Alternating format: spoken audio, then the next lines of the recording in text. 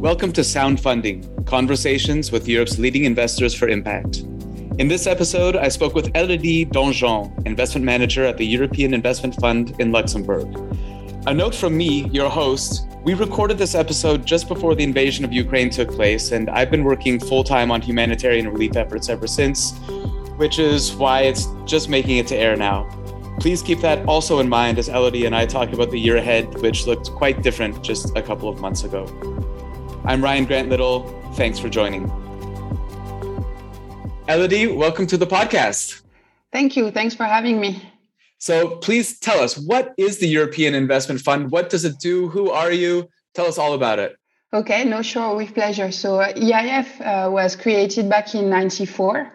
We are part of the European Investment Bank Group. The EIB is actually our majority shareholder alongside the European Commission and alongside a number of financial institutions in Europe, like Wächstfonden, National Bank of Greece, or KfW in Germany.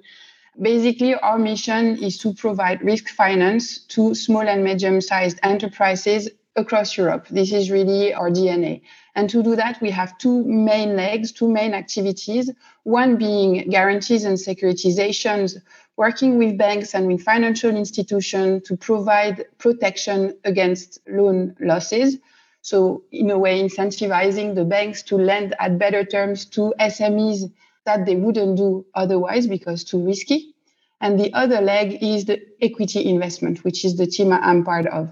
We are really in equity investing across the investment spectrum, whether it's very early with business angels, for example, or with tech transfer funds, to much more mature companies with private debt fund, lower mid-market, what we call lower mid-market buyout and growth type of transactions. So much more mature companies in more mature industries. And I was amazed to see that you've been there for 17 years. That's some very good staying power, Sitzfleisch, as you would say in German. I can only imagine the changes that you've seen since, I think, 2004 that you've been there through until now in 2022. What has changed at the EIF in that time? Yeah, no, I mean, the change, I don't even feel like I'm still working in the same company, actually. So just to give you an idea, when I joined, it was in November 2004. We were 70 employees, 70. I basically knew everyone. Today, we are close to 650. So the number of people have almost increased 10 times. And to give you an example also in our activity, in 2005, I had a peek into our numbers back then. In 2005, in the whole year, we signed 24 new funds and we invested almost 500 million. Today, so in 2020, for example, we signed 140 new funds across venture capital and lower mid-market. And we signed more than 3.5 billion commitments into those new funds. So the expansion and the growth has been huge. What does it mean in terms of companies? If I give you another data point, in 2005, our funds, they had invested a little over 3 billion into 1,000 companies. Today, our portfolio of active companies is 12,000. So wow. Again, a growth that has been really huge, reflecting also the European private equity and VC market, which has grown exponentially also in the past 15 years. And so your investees are funds. Yes. So European funds that are making equity investments across the board and across the continent. Can you talk a little bit about them? What do you look for? What's an ideal fund as an investee for the EIF? That's a tough question because it's going to have a different answer depending on the strategy, depending on the market also.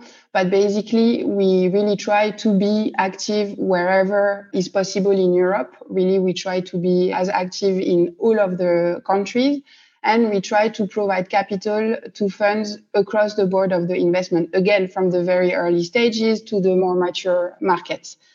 Obviously, you can imagine that some markets are more advanced than others, Western Europe being the largest representative of our investments, basically, France, Germany. The UK used to be also a big one when they were still part of the EU, obviously. But so what do we look for? There's not a hard requirement, but what first and foremost, it's teams. What does the team tell us? What is their story? What is it that they are trying to achieve? What is their strategy? How credible is it? So it's really the first item that is really on our shopping list is what is the team trying to achieve. Then, of course, we will have a peek at the investment strategy, looking at the market, the geography, the type of instruments that they want to deploy, how active the market already is, how difficult is it going to be for that team to implement that strategy in that specific market. So trying to see if we think this is credible. Track record also, obviously, it's important, but we do not shy away from working with first-time teams. And so with first-time teams, you need to make that assessment on a different level because quite often there's not a relevant, proper investment track record that you can analyze. So we also work with the complementarity of skill set. We look at BA investments. We look at different angles to make sure that we find the investment proposal credible. What are some of the qualities in team members that make for good fund managers? I think the quality is really what I find works most with first-time teams that I've been able to work with is the ability to listen. What I find, and this is especially true in the social impact field, we don't necessarily always speak the same language in the sense that we are a European institution. We are a big machinery. We have needs when it comes to reporting, administration, legal negotiations. And quite often we don't speak the same language because those are a younger team. They don't have the experience of working with institutions. So I find that what is the best quality is really the ability to listen and to get the feedback. We're not saying that we are right and that we have the word of God, if I may say, but we have some experience. In my team, we have 700 funds, more than 700 funds now under management. So we've seen quite a few things. And so our ability to provide feedback is quite useful usually for fund manager. Yeah, as an angel investor, I look very much for coachability in teams, right? And so especially first-time founders, the more that they can recognize that there's a lot to figure out it and that there's experience that can be brought to the table from other parties, the more likely they are to succeed and the more pleasant actually it is for everyone to work together. Absolutely. And, we've seen a few things that didn't work well. So if we can also help fund managers not to make the same mistakes or not to fall into the same loophole, we are also happy to share that experience. Yeah, indeed. I mean, basically you're at 28 years of experience in this space with the EIF. So they would be remiss to not look to you for that kind of advice. You mentioned a little bit about the challenges so you're representing all of the EU, but obviously very different markets, different levels of sophistication and track record. How do you make these decisions right now? Is it really on a case-by-case basis, or do you have certain years where you're focusing on specific countries or regions? How do you manage the deal throughput from different funds in different regions? It's really case by case, but it's also strategy by strategy. So let me explain the way we are organized in my team, in the venture capital team. We are split into 6 sub-teams, and each of us has a sectoral focus. So we have 2 tech teams, one for digital economy, one for disruptive tech. We have a life science team, we have an infrastructure team, and we have 2 impact teams, one for environment and climate and one for social. You can imagine that we do not approach investments in digital in tech funds the same way that we would approach investments in social impact funds. So for sure, the competition is fiercer in those most established markets and sectors like in tech or even in life science. So we try to be active throughout the different sectors. We try to be active throughout the different geographies, but we also know that in certain fields, in certain countries, if we don't go, it's going to be very difficult for fund managers to raise. We are really conscious of the catalytic role that we play. So we try to have a coherent approach throughout the year, but it's also really very much dependent on the deal flow.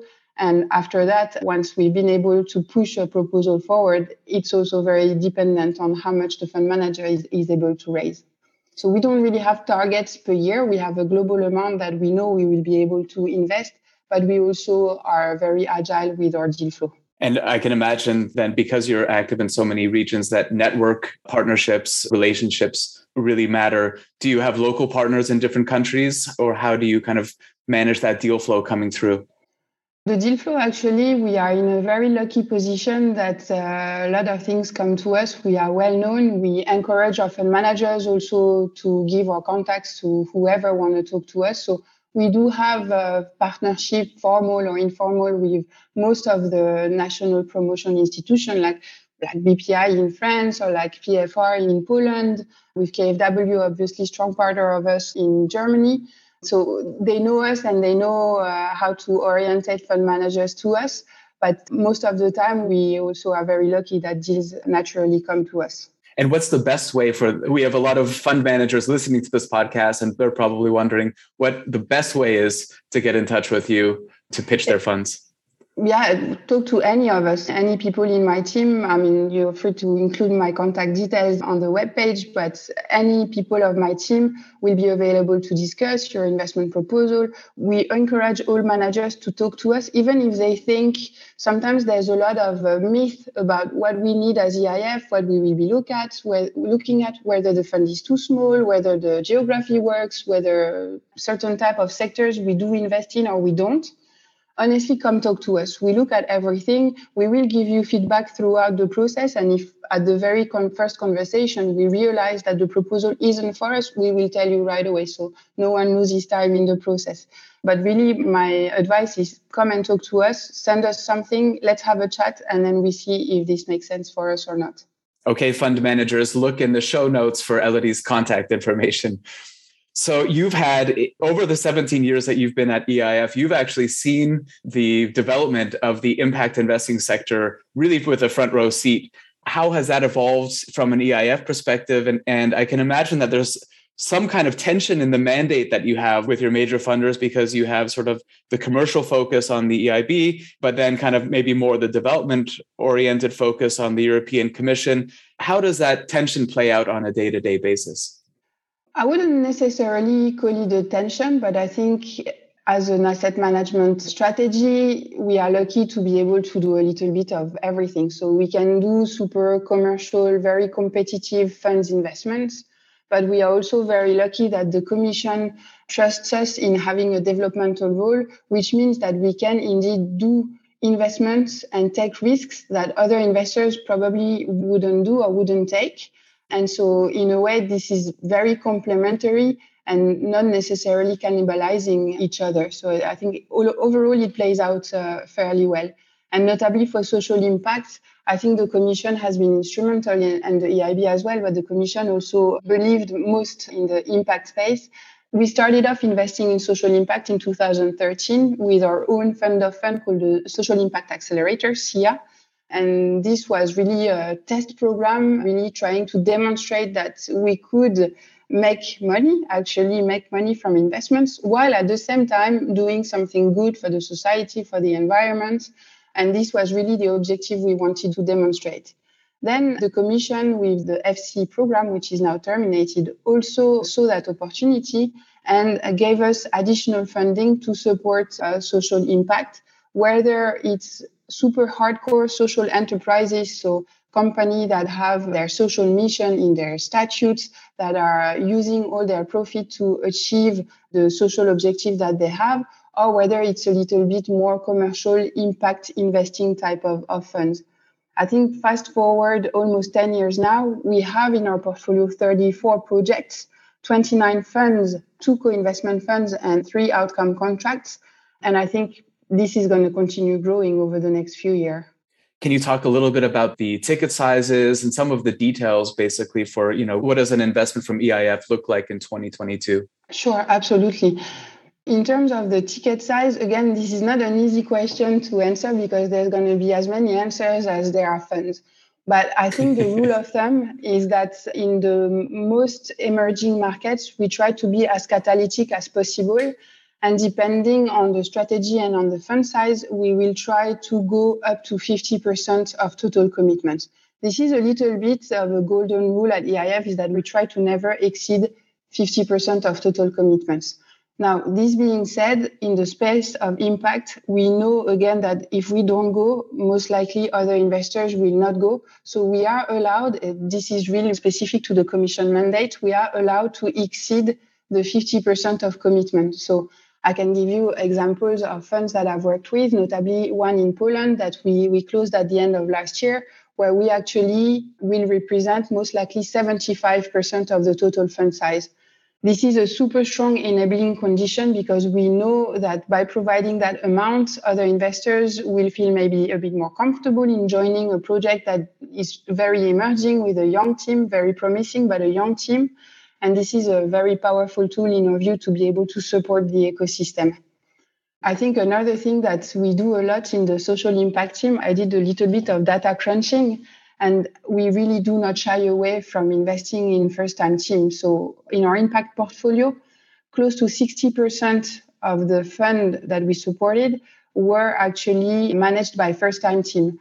Just to give you an element of comparison, I compared this with the rest of our VC activity. First-time team represented just above 30% of the funds that we've supported. So we are really taking an extra risk in a way and supporting new teams, because without supporting new teams, the ecosystem will unfortunately never pick up. Especially in some of the more developing ecosystems.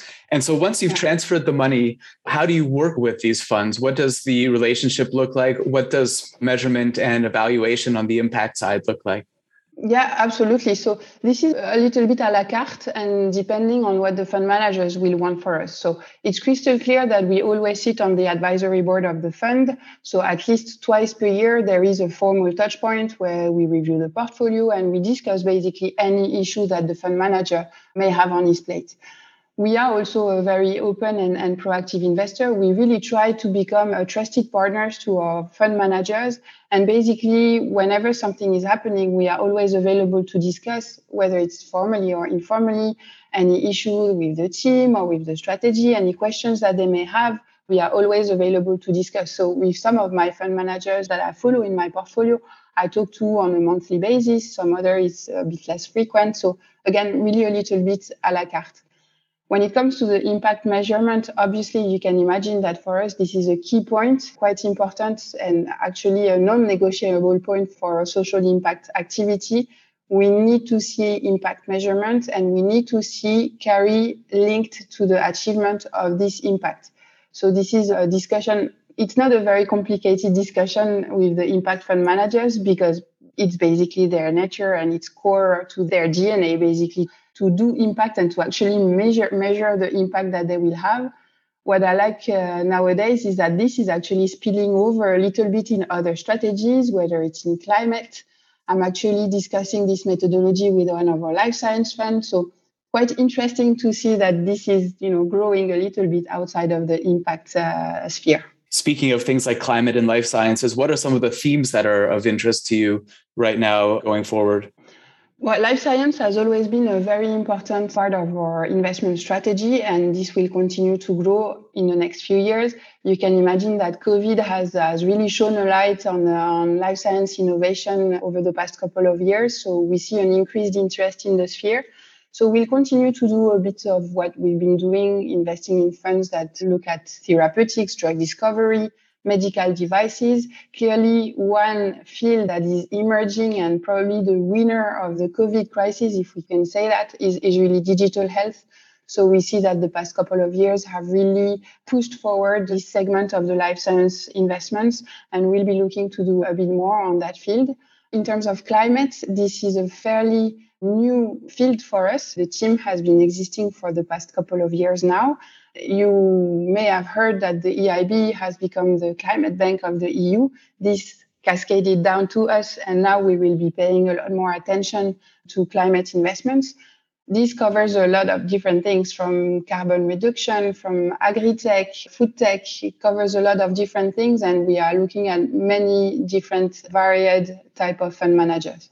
And how about some of the overarching themes that apply to basically all of these sectors? I know that with a lot of funds, they're focusing more and more on gender and diversity and equity and trying to basically bring in some aspects of that and some filters to inform their investments in those areas.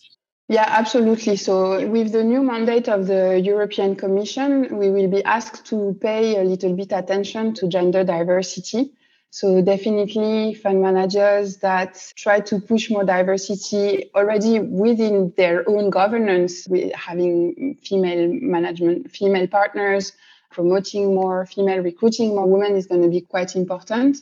We'll also look at strategies whereby More gender is pushed at the management team level or at the governing body level. So all of these things are going to be quite important for us in the next few years with the new programming period of the Commission. Do you have any predictions? If you were to take out the crystal ball, do you have any predictions for the year ahead in the impact space in Europe? What we see and what we started to see a little bit over the past couple of years is the emergence of growth impact. So we see more and more fund managers that are targeting growth stage companies and either continuing what has been done by some earlier stage investors or transforming existing business to meet impact goals. So we see a lot of that. We see more and more tech for good, so using technology to solve social issues. This is really an emerging theme for the past couple of years, and I expect this to continue. And I think what we see is that social entrepreneurship is clearly no longer only for social impact fund. Impact is really the flavor of the month, the flavor of the year. Everybody in the industry has now taken conscious that it's important to do good and to do better. So we see really the social aspect and the impact aspect of investing growing beyond the impact sphere, which in our view is quite positive because it means also for companies, it's going to be a broader access to finance. Nowadays, the impact sphere in Europe is still quite confidential. There's not a whole lot of funds that are active. So for companies and their access to finance, it's quite important to have a diversity of fund providers. And so are you bullish? Do you see good things happening in the year ahead? Lots of developments across Europe in the impact sector? Oh, yeah, absolutely. Look, we are really not worried that we're going to be bored this year. We have many projects in our pipeline already. I'm working with a Franco-German team on a fund that will be focusing on migrant entrepreneurs. Also working on a fund that will associate citizens to investing. So quite some nice new topics. We have a lot in the pipeline and we really expect that this is going to continue to grow. Amazing. And you're based in Luxembourg, where there's a lot of activity actually in the impact sector. I think of groups like Impact and, of course, lots in terms of the EU kind of governmental side. What is your number one tip for someone like me who's never been to Luxembourg before, but plans to come soon? What's your favorite tip for something to do in town? For me, the number one place that I love to go to is the Atelier. It's a small concert hall near the train station in the city center, and they have super cool bands that are always coming to play there. So quite a nice area for a drink and meeting a lot of the locals and a lot of different people from across the globe. It's quite a cool place to discover. Amazing. I'm going to go ahead and add that to my want to go Google Maps straight away. Elodie Donjon, thank you so much for taking the time. It's been really interesting. Thanks for having me. You can find out more about EVPA at www.evpa.eu.com, including information on its training academy and how you can become a member. Remember to subscribe to this podcast wherever you're listening to it now to hear more stories like this one.